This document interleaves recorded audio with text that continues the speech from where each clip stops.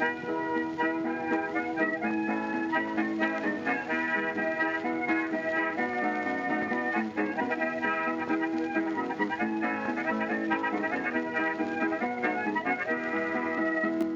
everyone and welcome to Shot Reverse Shot, a film and television podcast in which we talk about a theme which changes from episode to episode. My name's Edwin Davis, and joining me this week, through the miracle of satellite technology, is Emily Benita. Hi Emily, how's it going? It's going well, thank you, Ed, although quite strange, because this is the first year without the Edinburgh Fringe, for obvious and important reasons, but hitting August and realising, oh, it's not even that I won't do a show, it's that I won't get to see and be in other shows, is something that's only really just hitting me.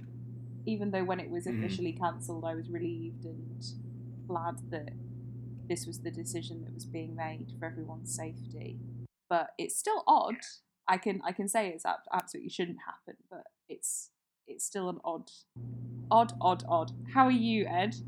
Yeah, I'm fine. I've had a very busy week at work, so I haven't really done as much culturally as I would like. It's not like I'm working like super late hours or anything. It's just that like when you get to the end of the day and you've been, hunched over a computer for 8 hours, it's kind of like you kind of don't really want to do anything, especially when those 8 hours have been fairly intense. So I haven't done as much like this week as I would have liked. Although I did read for the first time ever a comic by Dave Gibbons of Watchmen fame called Batman vs. Predator, which is a comic in which Batman, who is Bruce Wayne for people who don't know, billionaire industrialist, sorry, spoilers, who strikes heart into criminals who of course are a cowardly and superstitious lot, and in Batman vs. Predator, the Predator comes to town and decides that he's going to take on, the toughest people in Gotham. So initially he arrives and sees that there's a heavyweight boxing match on television, and so he goes and kills the winner, then he goes and kills the loser, then he starts going after like the gangland leaders who start speaking out against him, and eventually works his way up to Batman, who of course is the toughest person in Gotham. And the main reason I read this was because Suzanne Apollo, who's the comics editor for Polygon, she was tweeting about how good this comic was, particularly I think they've had Batman fight the Predator like 3 or 4 times at this point, but this was the first instance, and she said it was far and away the best. And the reason she was tweeting about it most recently was because now that Disney own Fox and Predator is a Fox property, she was saying basically there's no chance that Disney would ever consent to this comic being reprinted again, because the legal wranglings of one of their properties appearing in something owned by DC / Warner Brothers would be just too difficult to work out. So I bought it because I thought, well, these are going to disappear fairly quickly then, so I might as well grab one. And I read it, and it was like, honestly, it is the best version of that idea that you could possibly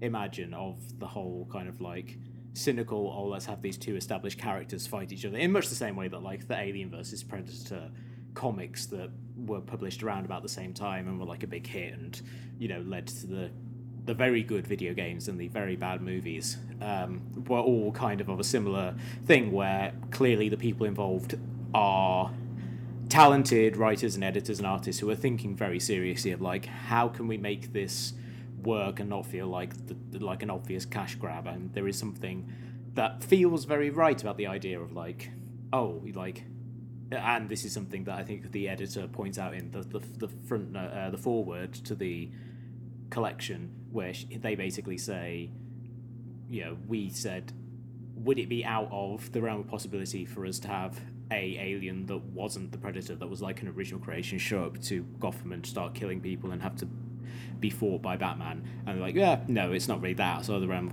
of possibilities, let's just do this as if it's an original story, but we just happen to be playing with like an iconic horror monster. And it's really, really good. I highly recommend anyone track it down. I think you can still, for the moment, see it on like e-readers and things like that, digital comic stores, and the physical copies are still out there. But they're probably going to disappear fairly fast. So like that's an early recommendation for me if you like a good, fun, pacey romp in which Batman and the Predator go blow to blows. Really, you can't go wrong with the first edition of Batman versus Predator, the first collection rather, not first edition. That's crazy. I imagine that's going to be really expensive. I haven't got one of those. How about you, Emily? How's your kind of like week culturally been? Well, Ed, not huge strides made in consuming culture this week for me, because I had to get on if I was going to make my self-imposed deadline of getting whatever I had managed to get together for what I would have done for the Fringe online. So that's been my week, and I might talk about it a little bit later in recommendations for a shameless plug. If you're on a podcast, why not shamelessly plug what small offerings you have from time to time? But I have been listening to a little bit of Mike Birbiglia's podcast, Working It Out, which I think is quite charming and has some nice guests. And in particular, one of the more recent episodes was with Sarah Cooper of Trump TikTok impersonator fame. And she is really interesting to listen to, particularly about that, because she's a very funny comedian in her own right, but has just obviously like blown up and gone viral because of her really fantastic take on things. I did also really, really enjoy Seth Simons, who I think I've raved about before, but the most recent offering from his humorism newsletter, Independent Comedy Journalism, is he's had Colin Jost month, where he's just kind of doing a deep dive on him in alignment with Jost publishing his like memoir autobiography, A Very Punchable Face. And the final, this kind of pièce de résistance of Seth Simons' Jost month is stunning, because it kind of looks into the psychology of a sellout, basically. But it doesn't really blame Jost for it hugely. It basically says, fun enough, Lorne Michaels is probably an abuser, given everything we understand about the work practices. And it's really compellingly written, very well researched. And I'm just a huge fan of Seth Simons. So I'm in this weird place where, like, culturally, I'm like, oh, I personally miss the Fringe on several different levels, but on several different levels, I can also appreciate how the Fringe is far from ideal. And reading this about Lorne Michaels and thinking, like, God, do I actually feel okay about watching SNL going forward now that, like, the depth of detail, which has always been around, really, and I feel kind of like reassessing myself in terms of, it's not that I ever thought SNL was a happy, shiny people place to work, but I thought it was at least, people were, I mean, this is the naive thing in this world, Ed, but I thought people were at least respected. But there are some really, like, really telling quotes in terms of people saying, it's basically run like a cult, where you don't know what time it is, you're not allowed to sleep, you're constantly kept in a state of fear, and that someone else will take your position. I just thought, oh my God, this is.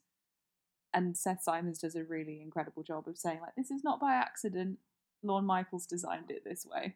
Yeah, and I think that also kind of feels in line with, when people talk about the contracts you have to sign at SNL, where, it's for 7 years, but if he offers you a show of your own, like, you get to refuse it once or twice, but then you have to do the third one, where there is, like, something incredibly weird and controlling about the whole situation he's got set up there, which everyone who's worked there kind of seems to, like you say, talk about in that kind of cultish way of being like, oh, like, everyone's just kind of like works through it, and it's like a real crucible and a trial by fire and all this sort of stuff. I kind of don't think comedy's meant to be like that, really. No, does it have to be? Whoever said that? Seems like it should be a fun time.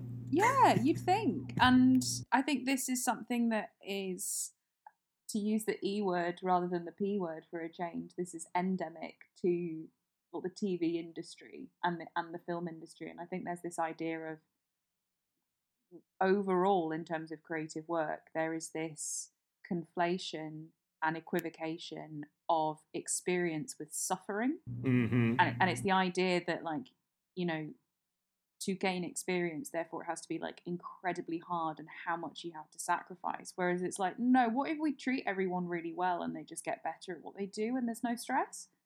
Apart from, like, you know, and it's not to say that everything will be utopian. No, like, there'll still be conflict and people will disagree, but you can do that when everyone's had 8 hours of sleep and health benefits, you know, rather than like shackles and, you know. And I mean, the thing about SNL is that I'm realizing, well, they actually just work in a permanent state of crunch. And it's amazing. Yeah. And it's amazing that more people haven't died on their watch, to be quite frank. But it's this idea of, yeah, experience equals suffering, and I hate that.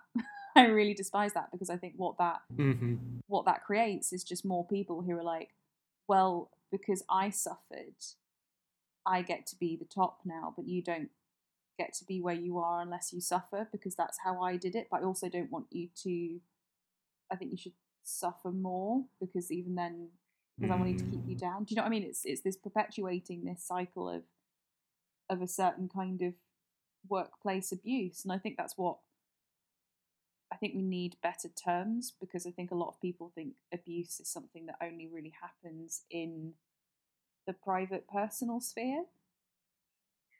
But, you know, or it's personal private stuff happening at workplaces rather than the actual structure of workplaces, particularly in creative industries, I mean, and in comedy. Because I just think everyone's a lot funnier when they've had a meal. And it's things like John Mulaney being able to sum up like his college life by saying, oh, I love playing the game, you know, does everyone hate me, or do I just need to go to sleep?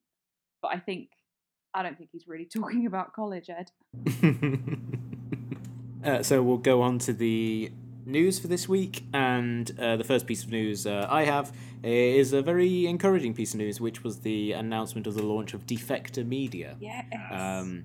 For people who are unfamiliar on the background of Defector, Defector is a company put together by 18 of the writers who used to work at Deadspin. Deadspin, the website that, you know, nominally about sport, but which kind of wrote about everything that they wanted to for a good while there. Originally part of Gawker Media, when Gawker was, you know, destroyed surgically by Peter Thiel.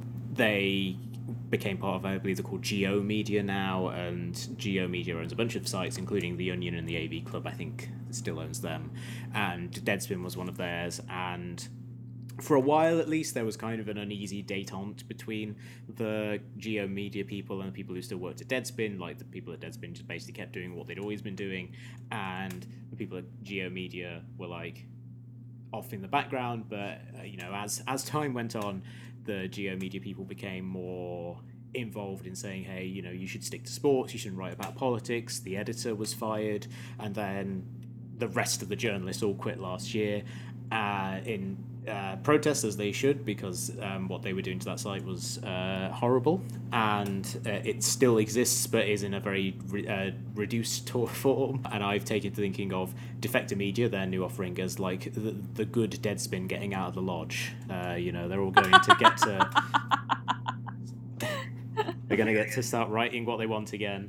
And what's especially good about it is it's a subscription-based model based on people subscribing. I subscribed on day one because I used to love what Deadspin did, and I loved so many of their writers and some of the stuff that they were doing. I really want to, support what they're going to do in the future now that they're independent and they can do their own thing. But also, they all share in the profits, so they can all pay themselves a living wage based on their subscription rates. They also have the right to remove the editor by popular vote, which is an incredible amount of power to give to the people involved in a website. This kind of real collectivist approach to producing content on the web, and I'm just really excited to see what happens with that. I think they've already had a lot of subscribers, so hopefully they'll be set for at least their first year of operation, and can kind of really get off the ground. And they've got a podcast launching next month, and then the site itself launches in September. And I'm just so excited to see what Defector get to do, and hopefully see them kind of prosper whilst Deadspin exists as this horrible husk of its former self wandering the world. I mean, it's so nice to hear about something starting up rather than getting shut down. Yeah. It makes such a difference. And yeah, I'm really excited to see what they do. Um, and I'd like to get involved, sponsoring them down the line when I'm able to. And it's exciting to have, like, particularly because of a political sort of difference, shall we say, that they're able to get together and set up their own thing. More power to those kids. Yeah, absolutely. And also, just in terms of where media is now, where websites are, so many websites have been like, as was discussed in the like congressional hearings that happened this week, so many websites have just been decimated by being fed the lie about pivoting to video and like the completely false metrics they were given from Facebook about how much money they could make from pivoting to that sort of stuff. Like it's getting to a point now where a lot of these organizations and the people who are involved in this period are trying to forge a path forward, and not everyone has the kind of like reputation and kind of like the background and the sense of loyalty that obviously Deadspin readers have for the writers of that. They can't all launch in this way and have 10,000 people subscribe on day one or whatever, but it's at least like a promising development, and think, okay, that's something that a bunch of people could do. Maybe a bunch of people who write for sites now that are being mismanaged or that are being shuttered for no good reason because the ad revenue is low, even though they still turn a profit or whatever. Like, it'd be nice to think that this is a model that other people could follow in the future. So we'll go on to our next piece of news, and our next two stories are very awards heavy because people are still giving out awards. The world does not stop. We'll start with the BAFTAs, which had a virtual ceremony hosted by Richard Ayoade, which was a perfect choice, as everyone said. If you were trying to kind of like kind of really hang a hat on the awkwardness of a virtual ceremony, you could not find someone better for that than Richard Ayoade. Chernobyl won a bunch of awards for like best drama, for best actor for Jared Harris, who's incredible in that show. I know a favourite of yours, Staff Lets Flats, did incredibly well. Jamie Demetriou won, I think, best male performance in a comedy, and also the show itself won best comedy, which is really wonderful. And Glenda Jackson won for Elizabeth is Missing, which was her first performance in 28 years, I believe, because of the fact that she was in Parliament for all of the time. But that's nice to come back to your day job, and get given a surprise BAFTA.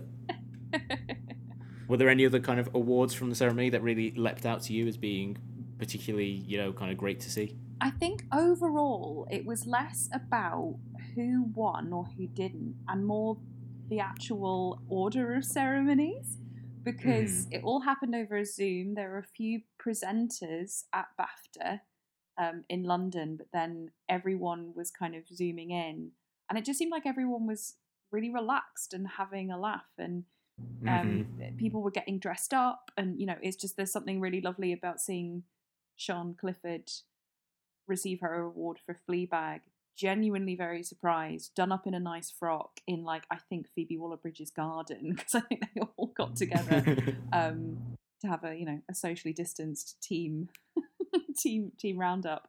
And there was something about the intimacy of that moment, and my friend and I were discussing it, and that there's something about, it's more personal.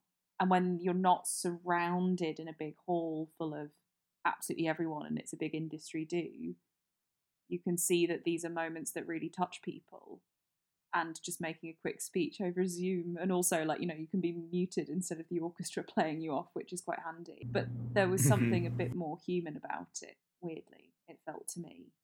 And that was what I liked about it. And I wonder if, viewings will go up because there's a bit more of a connection there, weirdly, rather than kind of like seeing this monolith of the industry. It is literally just some people at home. Yeah, and I think it's, again, like the Defector thing, it's interesting to think of it as being like a model for these sort of things going forward, because obviously the Emmys, which we'll be talking about in a second. The Emmys will be happening in a few months. The Oscars are down the line, and I'm not sure they'll be able to have kind of like the full Oscar ceremony, even the delayed one in May or whenever it is they pushed it back to.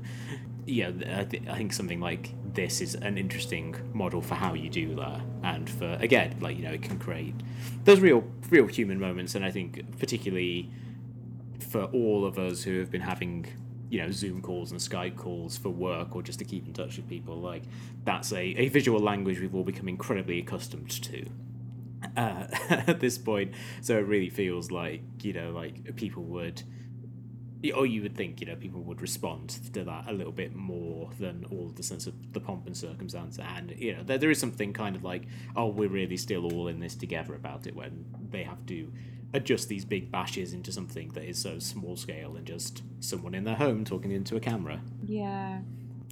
So as I said, the Emmys are happening later this year, and the Emmys nominations came out this week, and there were some interesting results there. Probably most notable was that Watchmen got the most nominations of any series with 26. Obviously lots of technical awards and things like that, but it was also nominated for acting and best miniseries, and that's very, very exciting. That was a show that came out towards the end of last year. It was obviously a bit of a sensation, certainly amongst people I know. That was all anyone wanted to talk about for weeks, was how good Watchmen was against all odds. But it was also, it came out right before Christmas. You wonder, is it something that's kind of going to get ignored when it comes time for all the big awards to come out? Is it a bit too genre-y and too just plain weird for something like the Emmys to pay attention? So it's nice to see that it wasn't ignored, and that its exploration of of the notion of policing and kind of like all the stuff that it was doing there in terms of the history of American race and all the stuff about the Tulsa Massacre that's such a big part of that show. It's hard not to imagine that the last 2 months or so of activism and people protesting didn't bring that show back up into people's minds. Think, oh, they were talking about a lot of this stuff 9 months ago, and it all feels just so prescient, and that probably boosted it at the end, in addition to it just being a great show delivered on a really fantastic scale as HBO have become used to doing. For sure, it is heartening that, we can argue on the internet as to how radical it actually is, but it's definitely one of the most radical things that has been offered on TV in some time. And it is also just an exquisitely made show. Which is great. And just sister night for everything. Yeah, I'm just double checking to see if surely Trent Reznor must have got a nomination. I bloody hope so. Surely, no, not Trent Reznor. That's not his name. That's what you would say if you were trying to dismiss him. Yeah. Golden Globes. God, he's been nominated for a lot of things, hasn't he? Yeah.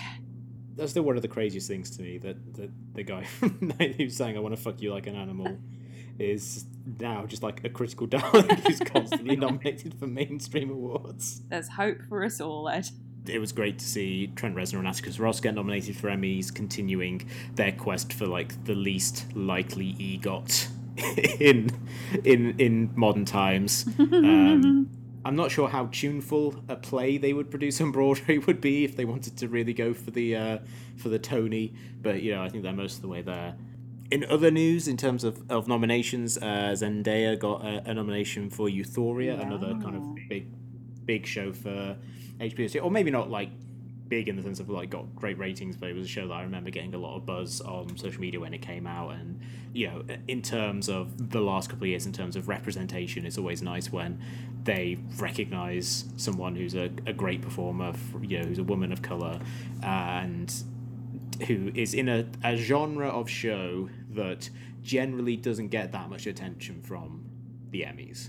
Something that is so pointedly about the teenage experience. That's not something that generally the Emmys spend a huge amount of time thinking about. Yeah, it's encouraging to see. Also, there were some debuts at the Emmys in terms of streaming services getting a bit of attention. The Mandalorian got a nomination for Best Drama, as well as loads of like technical ones, which was, I think, a bit of a surprise. Not because the show's not good or anything, or that it's not popular. As we've talked about, it was very popular legally and illegally last year. A show that everyone tried to see however they could, as soon as they could. But, again, like Watchmen, it's kind of that thing of thinking, is this too genre for what the Emmys are usually about? But I guess maybe I'm just not thinking it in a post Game of Thrones mindset for that sort of stuff, because clearly, like, that kicked the doors in on any kind of like presumptions about what genres can be considered worthy for the Emmys, which is good because it'd be awful if they became this like really stultified thing that didn't pay attention to the way that popular art is evolving and what people are taking seriously. But also, The Morning Show got a load of nominations, particularly for the acting in that show, for Apple, which is not that surprising, mainly because it was like a very high-profile launch for that show, and it's got a lot of people who are beloved by the Emmys, like Steve Carell, most notably. And then Frequent Punchline, Quibi, got 10 nominations in the Emmys, which is kind of hilarious to think of, mainly because they are 10 awards focused in like 3 categories, which are all the short form, obviously, because they are quick bites. They're only a few minutes long. But yeah, they have like 4 nominations in Outstanding Actor in a Short Form Comedy or Drama Series, 4 in Actress in a Short Form Comedy or Drama Series, and then 2 in Outstanding Short Form Comedy or Drama Series, which is really just an example of what happens when you're the only person seriously competing for something. I mean, God bless. What if Quibi turns out to be the little streaming service that could? I would be really interested to find out what their their FYC campaign was, because my suspicion is the reason they did that well is, one, as a lot of people have written about, they have a lot of money that they are, maybe not spending particularly judiciously. So they can throw a lot of money at a campaign for, these underserved categories that they have a really good chance of dominating. But also, seems like they would probably have just sent like DVDs or a screener link to people so that they could watch these on their TVs. And they probably thought, oh yeah, this seems fine. As opposed to, forcing them to watch them on their phones in a format that literally no one likes. And which pretty much everyone treats as kind of, if you're watching something on your phone, it's really just kind of like, well, it's convenient and I'm out and about. It's not like, oh, this is how I like watching things. Yeah. If we were to cut to the bone of why Quibi has been such an unmitigated disaster, apart from these 10 Emmy nominations, which, good for them. Yeah. And honestly, if this wins Caitlin Olsen an Emmy, I'm fine with it because she's incredible, one of the funniest people working. And if it wins her an Emmy for something called Flipped, which who knows what the hell that is, then fine. I'll be happy with that. The one thing about the Emmy nominations, Ed, is that even though, we're saying like, yes, it's great about Watchmen and that is radical, the women of Pose have been ignored yet again. And Billy Porter is the only person from Pose who's been nominated. And I find it difficult to believe that Billy Porter, who happens to be one of the few cis actors in a show that is about and starring majority trans people, isn't some kind of snub. And I think, what it is? I think it is cowardice, in that the Emmys don't want to get drawn into an argument about trans rights and representation, which is really poor, let's be honest, because they are women. They deserve to be acknowledged. And there's been some really important points being made, sort of mainly going around Twitter, about misogynoir and trans misogynoir as well, because this is the group of people who are most likely to be murdered in the modern day, Ed. So that they're not represented again for another year is hugely suspect, really. Yeah, absolutely. So we'll go on to our main topic this week, and as the episode title will let people know it's my birthday this week, and Yay! as is tradition on this show, that means it's kind of a free-form episode in which I can pick any topic, even if it's not necessarily within our usual purview. And so, what I've decided we're going to be talking about is the Uncharted series of video games, which have been my main focus for the last couple of months since starting quarantine. There were a series that I knew about because obviously it's a very big and successful series, and I remember very distinctly when the first one came out. I was working at Rare back in the UK at that point, and there was like a month period of time where the first Uncharted came out, and I want to say Half-Life 2 Episode 2 came out within like a month of each other, and those were literally the two games that everyone was talking about that I word of. Even though I hadn't played them, it's like everyone was just losing their minds over these two games. So I've always had a very like nostalgic feeling to them, just because of thinking about that time in my life. The first job I ever really had in the games industry in any serious way, being so closely tied to Uncharted. But I'd never played them prior to the start of quarantine. But Sony made the first three available as a free download for anyone, basically. And so I downloaded them, and I was like, oh, I'll give these a go. These seem like fun. And then the fourth game, Uncharted 4, and the fifth one, Uncharted Lost Legacy, were also going cheap because they're always in Sony's constant sales.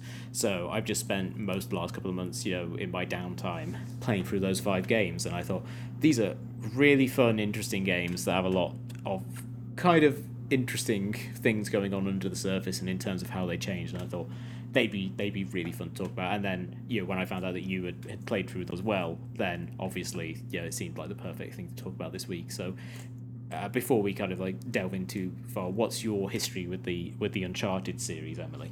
Well, I have to say, I haven't played through all of them. It's just 4 for me.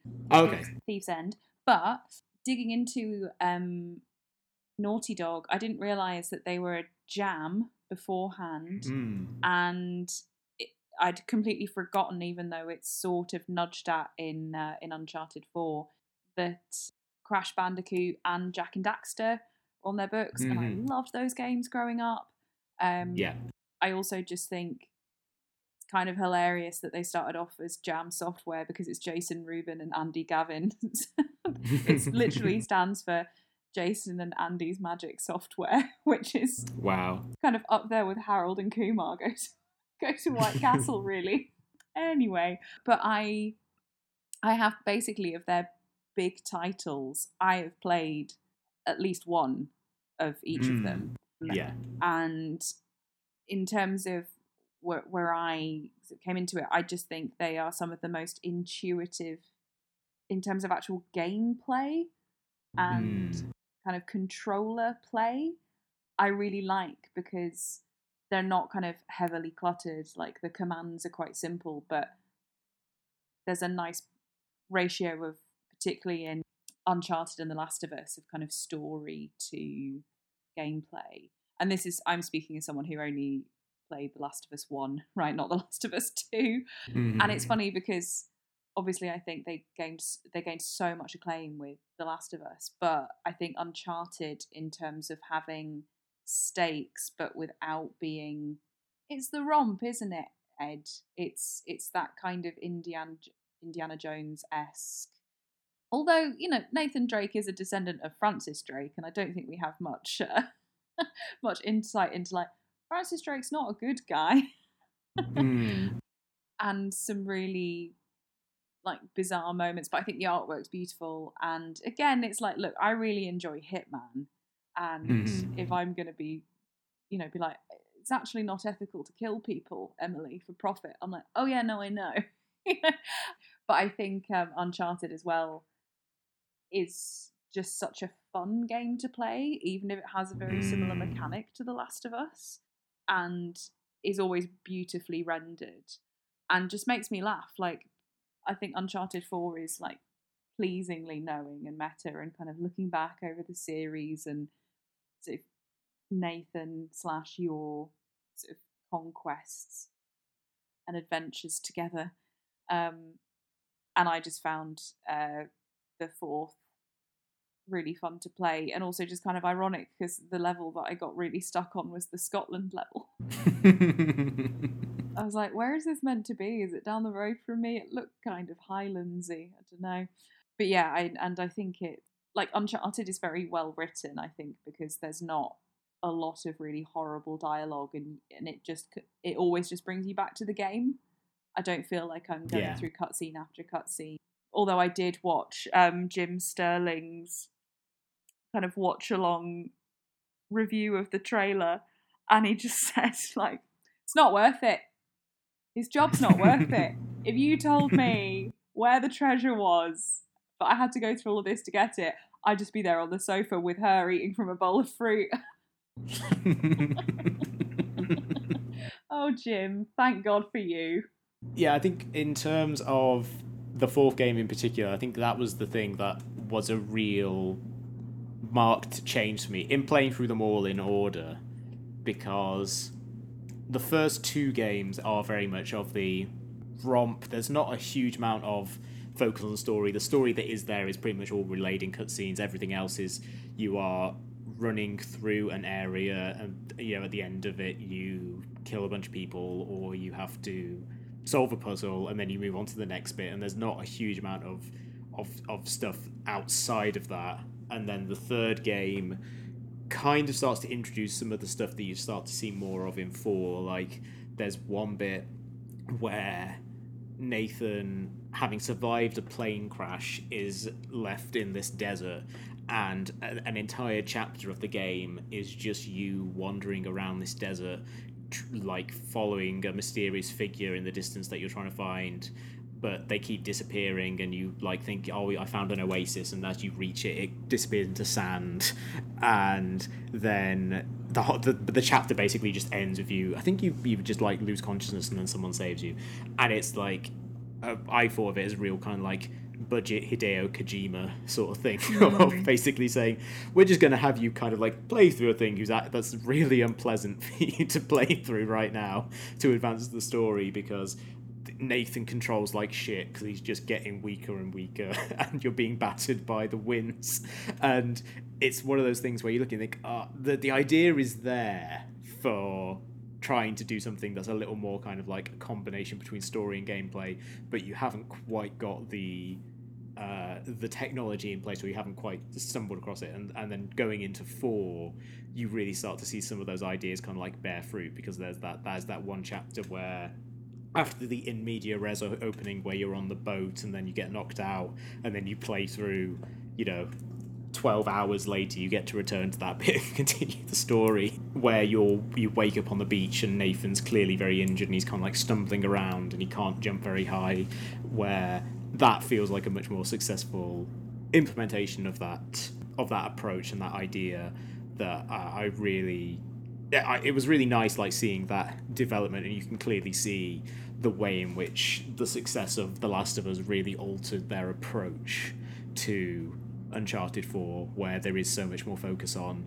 like the optional conversations, on parts of the game that are literally just chapters where you're like going around a house trying to find things. You're not fighting any enemies, or you're trying to sneak out of an orphanage as like young teenage Nate and stuff like that, where it really does kind of feel like they have found that nice middle ground between wanting to tell the story about these two like brothers, one of whom thought the other was dead for years and years, coming back together, and they're like exploring like that relationship in a way that feels genuinely like authentic, and is largely down to how good Nolan North as Nathan Drake is, and how good Troy Baker is as Sam Drake.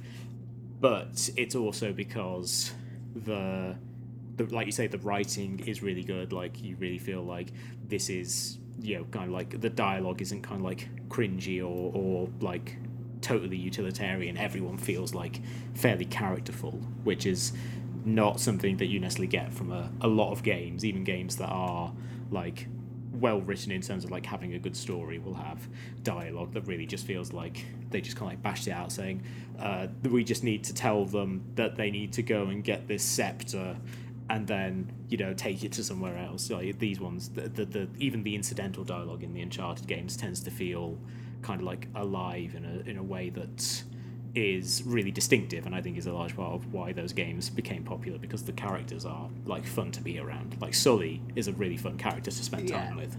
I think in terms of the series as a whole, I think maybe the biggest criticism of them, which 4 completely overcomes because it's the one that really nails it, is that they have really weak villains.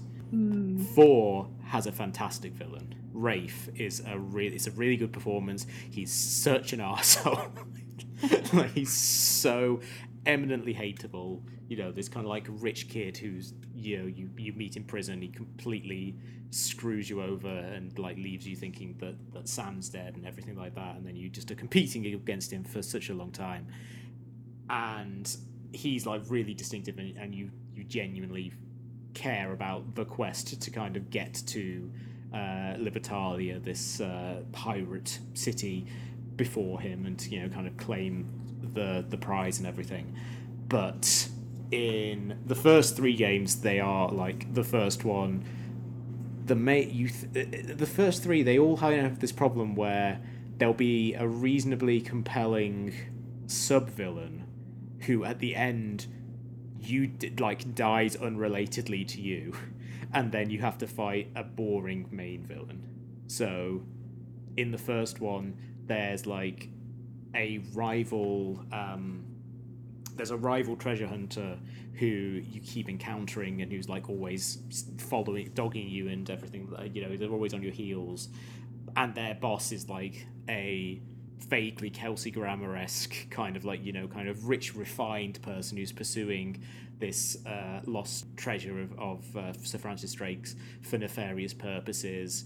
And at the end, and then he dies like in a cutscene, like the interesting character who you think, oh, this is clearly the main villain, and then the final fight is you have to kill a bunch of guys until you can run at the main villain and punch him in the face. And it's a really anticlimactic ending to this big epic thing that you've gone on. And then the second one, you're betrayed by another thief in the opening of the game, and then you think, oh, this is the guy that I'm going to be like chasing after, but then he's helping a Russian or vaguely former Soviet Union general who's trying to get to Shangri-La, and then the thief kind of like dies in a cutscene, and then the final fight is you having to run around an arena blowing up these blue sacks of goo that then splatter the Soviet general. I kind of thinking, I wasn't that invested in fighting this guy. I was invested in the guy that betrayed me. And then like the third one's all about like this rivalry between Sully and an older English woman, and it's like it's a little more, they're a little more kind of like characterful, but like she dies in quicksand, and then you just have to get into a fist fight on a falling ledge against her henchman. So it's kind of like you've got a compelling villain, but you've had them be someone who I would never fight because they are an old businessman or an old woman. So you have to give me someone to fight at the end who's not that interesting. And I feel like with Rafe in Uncharted 4, and then with the villain in Lost Legacy, who's this kind of like Indian general who is an Indian insurgent leader who's trying to start a civil war, and you have like repeated altercations with, and you understand what they're trying to do. You understand that they're a complete fanatic, and they're just like really terrible. Like there's in both those instances, you have good villains who you actually are invested in the fight against, as opposed to one character having the motivation that you then don't actually get to fight, and don't really feel like you have that much agency in overthrowing at the end. Yeah, and doesn't Graham McTavish play like 2 different villains across 2 different games? Very likely. Yeah, I think that's correct. Yeah. Which, I mean, people have got range, and maybe he's great to work with, but is it just me that's like, maybe give someone else a shot if it's not a repeated character? I don't know. No, but yeah, also I feel like the final fight against Rafe in Uncharted 4 is so good, where you're sword fighting him. It's a real pain on the harder difficulties because you die in like 2 hits, but it is very fun. Like, where you have to judge which direction he's coming from and hit the right button to kind of like parry him and then hit it, and it's a very satisfying final villain fight, as opposed to some of the others, which really are just they're like so video gamey, of like, okay, you run around a circle, then you wait for him to stand by the blue sack, you shoot it, it explodes on him, a little cutscene plays, etc, etc, etc. Yeah, I like also. I don't feel like, again, like game mechanics. I don't feel super frustrated if I like on Uncharted. There doesn't really seem to. You can kind of, if I remember correctly, it's not like you have a set amount of lives. You can just kind of keep going, Yeah. and you don't get thrown back too far.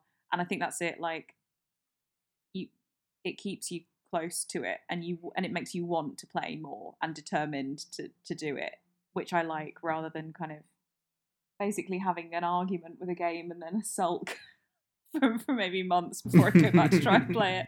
I think also you mentioned Hitman earlier. I think the big change between the first 3 and the 4th is just how good the stealth becomes in that series. Yes. Because in the first one, there are opportunities for you to perform stealth attacks, but they're generally fairly few and far between, and there is definitely a sense of like, you don't really need to do it, it's fine. if you mess it up, then you can just go loud and you'll muddle through.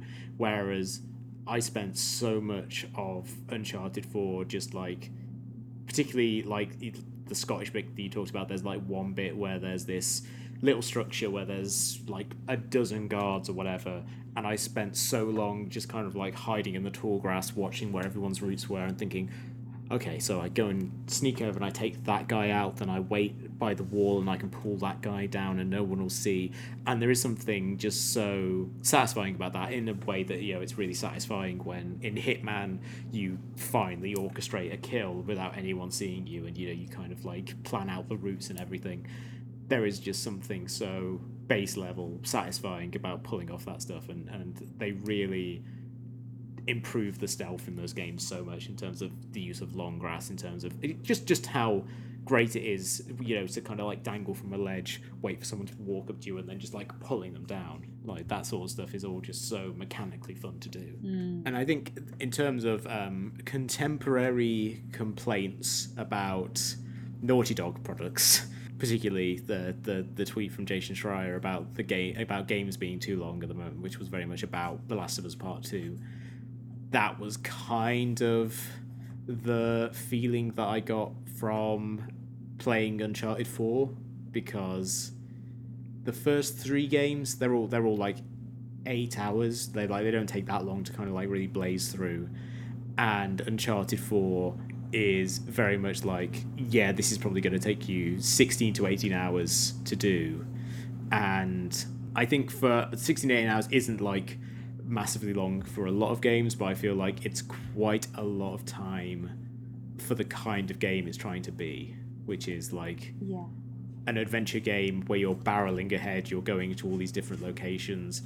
Like, if you would just play through the straight story instead of just, like, if you're not that worried about the collectibles and things like that, it still feels like it takes quite a long time. And for me, the moment when it really set in is when, like, there's a point towards the end where there's a betrayal, or like you suddenly realize, oh, Sam's been lying to you about his motives, about all this sort of stuff that's going on, and Nate gets kicked off a cliff and he has to kind of work his way back to catch up to him.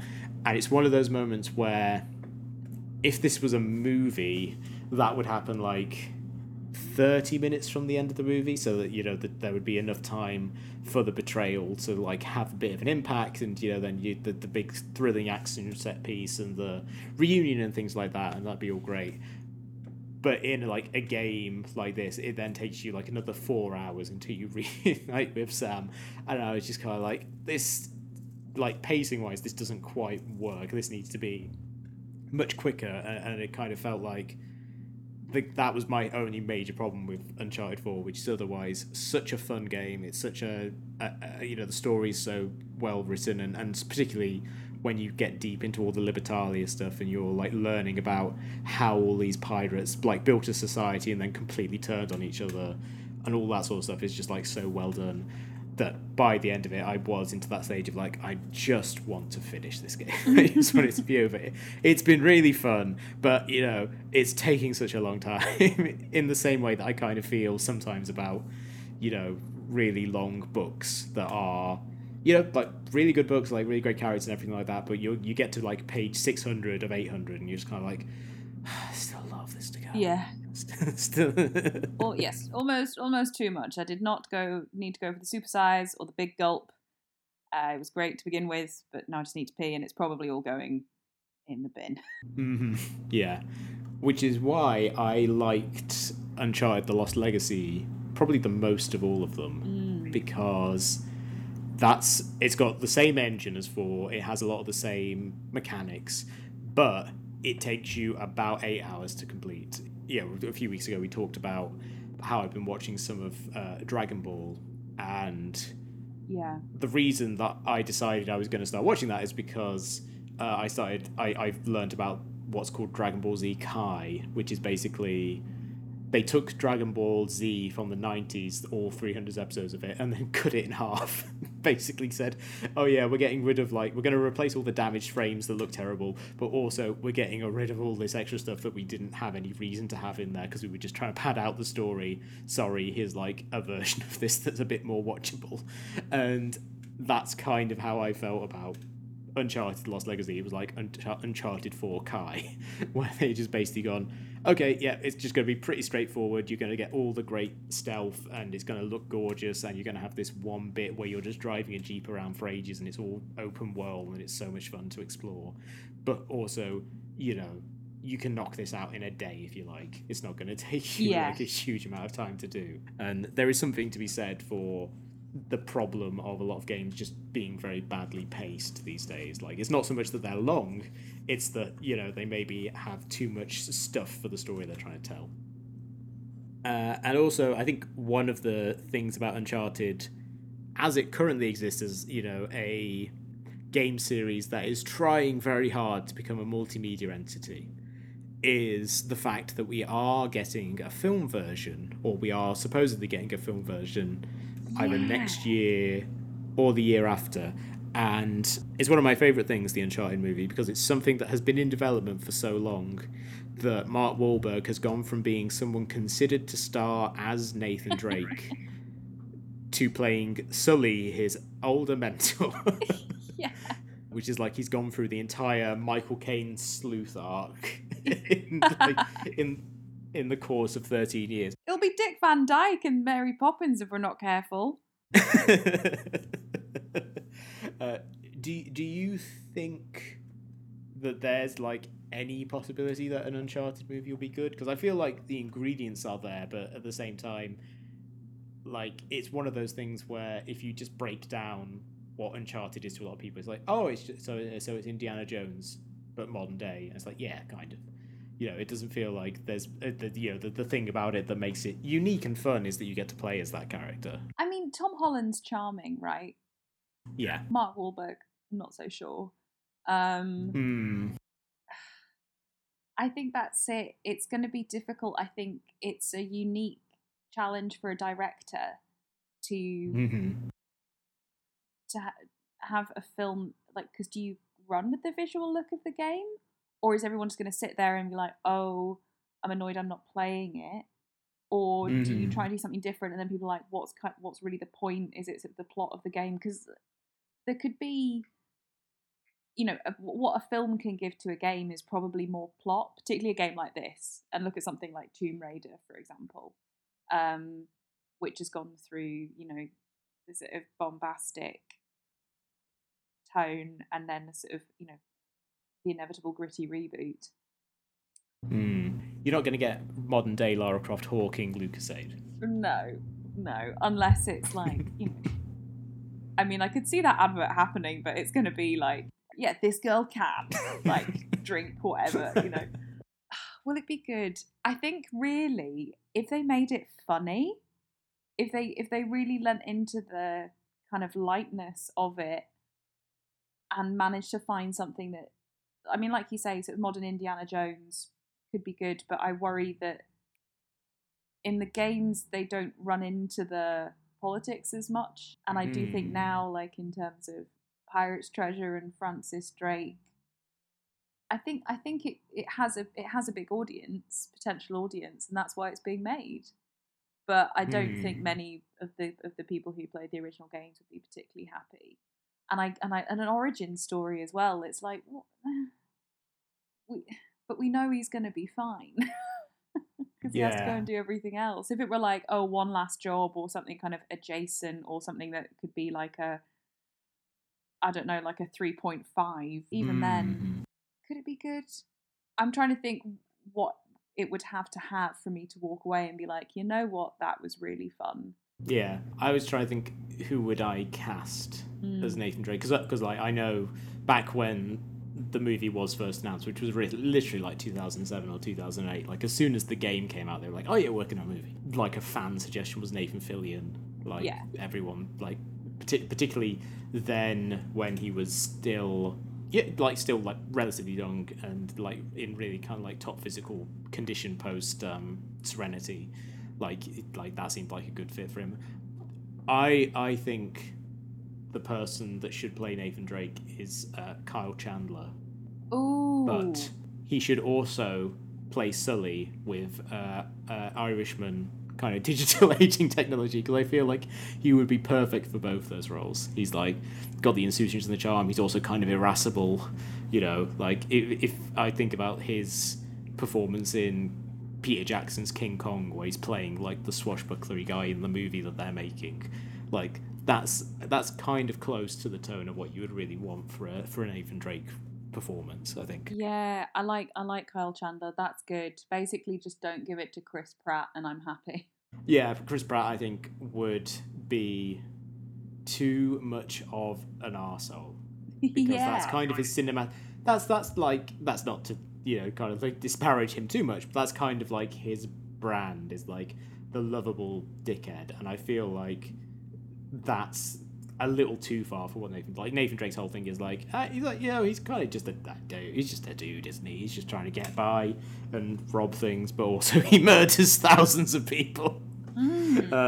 Which of course is the other interesting legacy of the Uncharted games, is like it being a poster boy for the notion of ludonarrative dissonance, of the idea of the work of a work telling you one thing but having you like do another thing, which is like Nathan Drake. Oh, he's a lovable rogue, you know. He's just, you know, he always falls into scrapes, and also, you know, give him this shotgun and he's going to clear a room in 5 seconds. Yeah. Which is never not funny to me. Like even in the fourth one, where they really reduce the number of encounters, you know, there's a lot less murdering tens of people than there is in the first 3 games. But like even Naughty Dog kind of got in on the joke by having a trophy called ludonarrative dissonance, which kicks in when you've killed 1,000 people. Like they're aware that, you know, there is something inherently quite strange about the conception of the character versus just, you know, the nature of playing a big action adventure game. Yeah. Although I do kind of wonder if there is a purer version of Uncharted that you could make, which is literally just like the climbing and the stealth stuff, and then every so often you have to get into a fight or whatever. But like that probably wouldn't have been bloodlusty enough for it to really kind of chime with the late 2000s audience that, you know, it found with the first couple of games. Even though, like, for me, that's the stuff I like the most. Like, particularly by the fourth one, I was just kind of like, is there any way I can get through this without having to fight someone? Like, can I just stealth kill everyone and then make a run for it? Yeah. So we will end this episode as we end all our episodes of Shot Reverse Shot Recommends, which we talk about a piece of culture that we've enjoyed and we think you, the listeners, will enjoy as well. Emily, what have you got to recommend for the listeners this week? Well, Ed, I am going to be so bold and recommend my digital DIY comic essay. Yes, I did a portmanteau, Ed. as if 2020 hadn't done enough for people, I'm also trying to get elastic with linguistics. But it is called Poser, and we'll drop a link, I guess, in the program notes. I'd be really interested to see what you all think. Ed was very nice to me about it, and I don't think he's just saying things. But I'd also like to recommend The Fringe of Colour, which have, I think they've got films by people of colour who would have been at the Fringe or who also have not had a chance to go to the Fringe, which is an important distinction. And I'm really looking forward to diving into them because Jess Brough, and again, sorry, Jess, I still haven't heard anyone say your name, so I'm going off me reading it. I'm so sorry if I'm mispronouncing it. Has done incredible work along with like other collaborators like Hannah Lavery to get this initiative off the ground, and it shouldn't have been left to grassroots efforts, but it was, and they've done an amazing job. So my show and Fringe of Colour are my recs. Cool. I am going to also recommend Poser. It's very good. People should check it out. As Emily said, there'll be a link in the description. And I am also going to recommend a series of comics by the late Congressman John Lewis. John Lewis, of course, passed away a couple of weeks ago. At this point, kind of a great civil rights leader, wonderful kind of voice of moral clarity for the best part of half a century.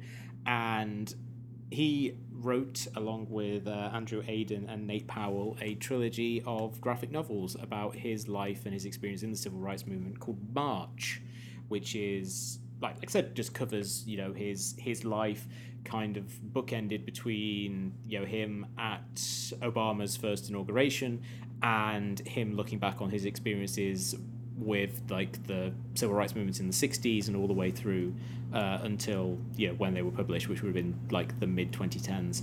And they're all really terrific works of biography. They are really entertaining, they're beautifully illustrated, and they are a real great celebration of John Lewis's life and of the things that he believed and fought for. So there's obviously lots of great books out there about John Lewis and like biographies and autobiographies and things like that, but I feel like this is like a really great accessible way for people to, if people are maybe not that familiar with him, maybe they certainly, I think English people, they just think of the department store if they hear the name John Lewis, or the incredibly patient man on Twitter who responds every time people tweet about their Christmas ads.